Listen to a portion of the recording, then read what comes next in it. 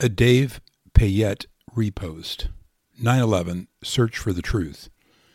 Most of it is right in front of you, and what you will find will surprise you. This post is too long for email. Please click through to view it online.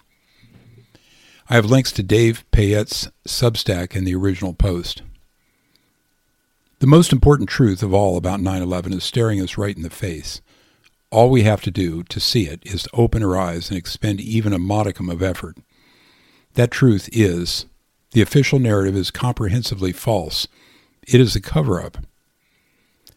For the uninitiated, I could remind you how the World Trade Center Building 7, which was not hit by aircraft, mysteriously collapsed at 5:20 p.m., almost 7.5 hours after the second South Tower fell that morning.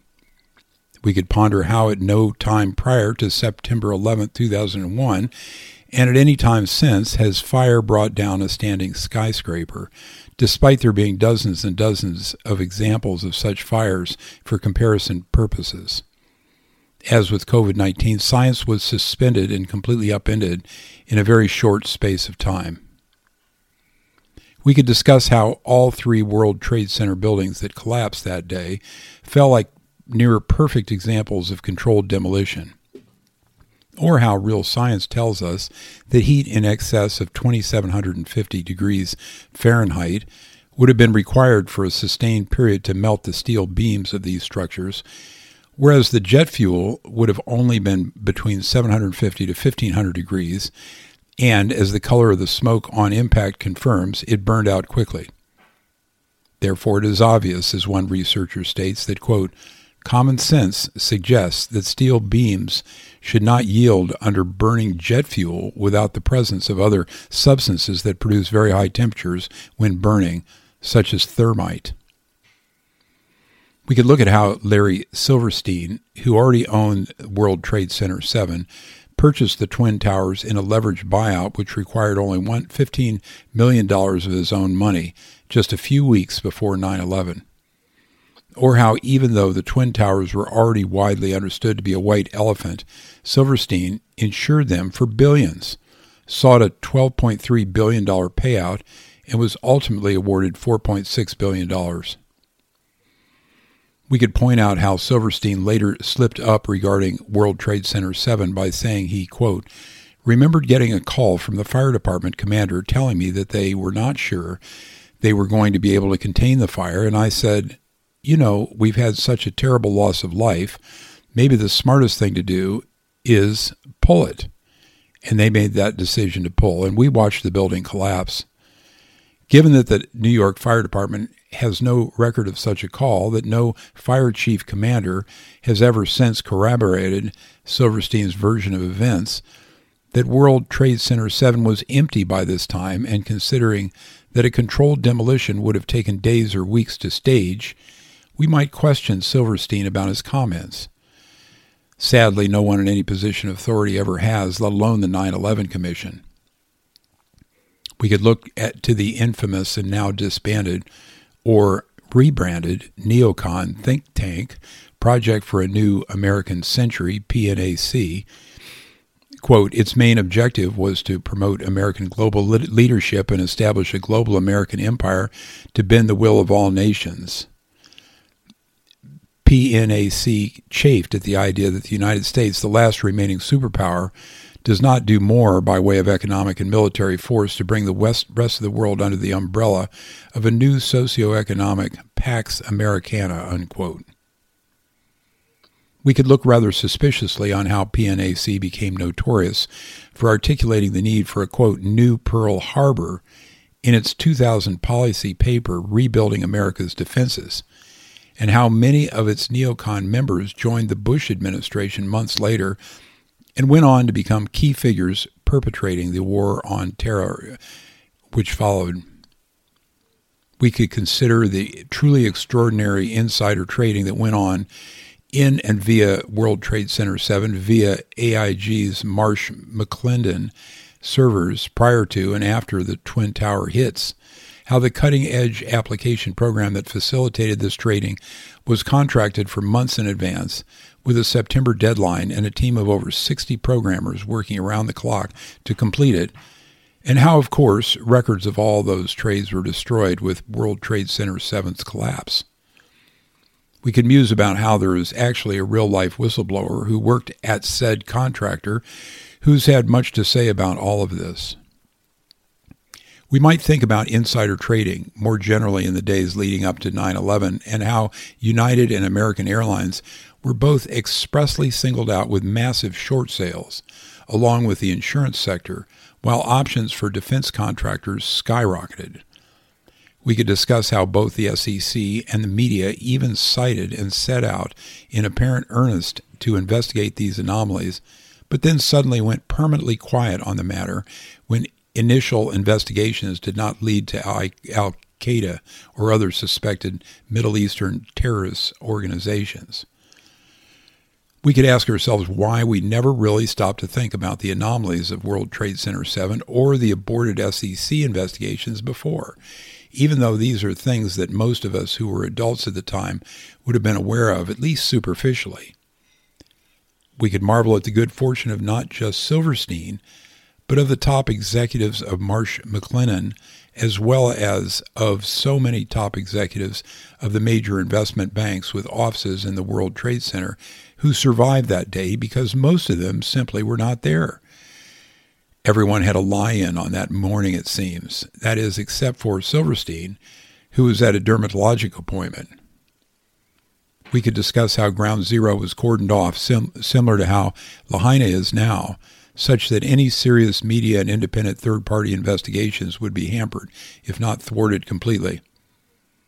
Then there was the way all the wreckage of the Twin Towers, which many contend was replete with thermite, was moved off-site at a phenomenal speed under the strictest of surveillance, and instead of being preserved, was sold and shipped to China for scrap.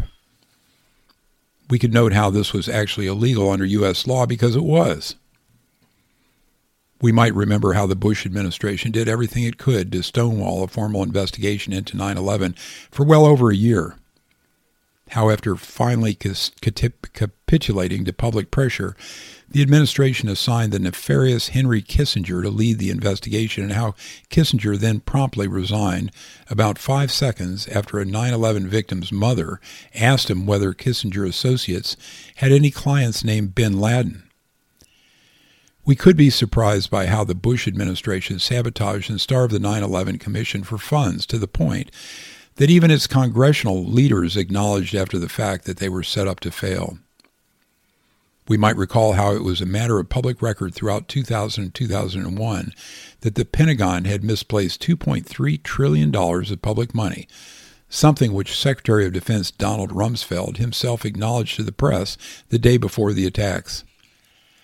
We could marvel at how, thanks to the war on terror that followed, that theft ballooned to well over $5 trillion in missing funds by 2008, and how it must surely be well in excess of 10 by now. But never mind, there's surely nothing to see here, as this was just an unavoidable byproduct of a series of necessary wars. There are so many anomalies we could discuss, maybe 100 or more. We could even keep it simple by focusing on how there was still no absolutely plausible explanation from the Bush administration or any administration since on what caused World Trade Center 7 to collapse, or how the 9/11 Commission ignored the issue altogether. We could look at how there was no identifiable plane wreckage at all at the Shanksville crash site in Pennsylvania, where the United Flight 93 is said to have gone down. We could say the same thing about the exterior of the Pentagon and the American Airlines Flight 77, and how the initial hole in the Pentagon was far too small for an aircraft that size. Note that photos from immediately after the attack, before more of the exterior structure of the Pentagon collapsed, are increasingly hard to find online, but you can still see this in footage, including many of the links I provide in supplemental, and you will see that the hole is indeed too small. We could gasp at how Hani Hanjour, a supposed Muslim terrorist, who by all accounts from his flight instructors was an absolutely dismal student, who would never qualify as a pilot even on a single-engine aircraft. Yet Hanjour was supposedly able to execute a sharp turn and quick descent and dive towards the Pentagon, slamming the outer wall reportedly between the first and second floors, or the third and fourth, per other reports, with a commercial jetliner, a flight execution so extraordinary that many seasoned commercial airline pilots who flew the same aircraft said they could never have done the same.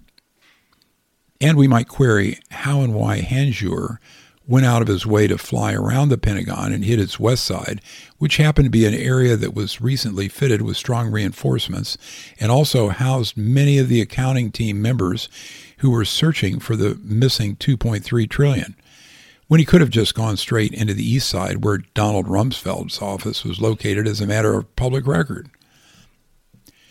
We could and should question how NORAD, the North American Aerospace Defense Command, and all the intelligence, security, and defense agencies who take billions and trillions from us comprehensively failed to prevent 9/11. Believe me, this in itself is an extraordinary story to study.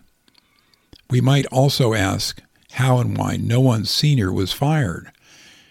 Ditto for how and why it was that all 9/11 seemed to do was to concentrate vast amounts of additional power and money into the hands of the very same people who comprehensively failed us.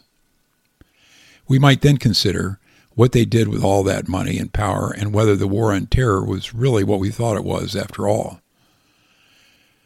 We could question the stupid stuff, such as why all the security cameras on the west side of the Pentagon, what should have been the world's most secure building, were at first said to have been mysteriously turned off on that fateful morning, or how we were later told footage could not be released for security reasons.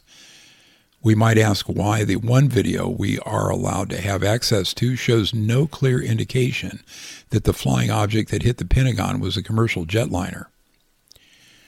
Or other stupid stuff, such as how despite all the airport security cameras they must have passed, there is only one scant image of the two alleged terrorists that day, or how even to this day none of the 9/11 passenger manifests have been released and no eyewitnesses on the ground at the airports in question, including airline staff, identified any of the terrorists after the fact.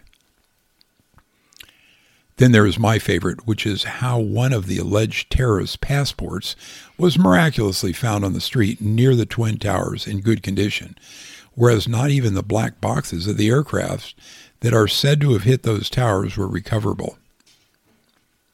Yes, we could go on, but this post is long enough already, and I am no expert, so I should not try to duplicate or reiterate in full what has already been done so well and so thoroughly by so many people who are far more qualified than I on this subject. It would be futile, and doing it properly might hurt the cause more than it helps. However, I've spent hundreds of hours myself reading and watching the works of experts in this area, so I will close now by sharing my own conclusions and by pointing those who are not already in the know in the right direction with extensive links to books and documentaries. I'm sure you will find them useful should you choose to do your own investigations, and I sincerely hope you will. In my considered view, as with the JFK assassination and others, 9/11 has the deep state's fingerprints all over it. It was an inside job largely executed by a small faction of senior figures in the executive, the Department of Defense, and the security services of the United States. These individuals are by no means alone. Many senior figures elsewhere in the wider establishment were at least in the know, and, as many authors have compellingly argued, there is ample evidence to suggest that this was an international effort with supports from figures in British and Israeli intelligence who are part of or work for the same faction. Making sense of this requires recognizing that our governments do not work for us and that they are controlled by those who are much more powerful than they. This has been so for well over 100 years at least. It is this globalist cabal, which I refer to frequently on this Substack, that is really in charge. They have an agenda, and they are no longer keeping it secret. All you need to do is recognize that they also own and control the media and big tech, and therefore disregard these sources of information and do your own research elsewhere. Do that, and I'm sure you will eventually see it. even if you strongly doubt it now. For now, if you do not know or still do not believe that 9/11 was an inside job, challenge yourself to find out one way or the other for sure. Understanding the truth about 9/11 and other conspiracies of that magnitude, such as the JFK assassination and the fraud of the Apollo moon landings, is critical to understanding where we are now in the COVID era and who and what forces are really behind this evil.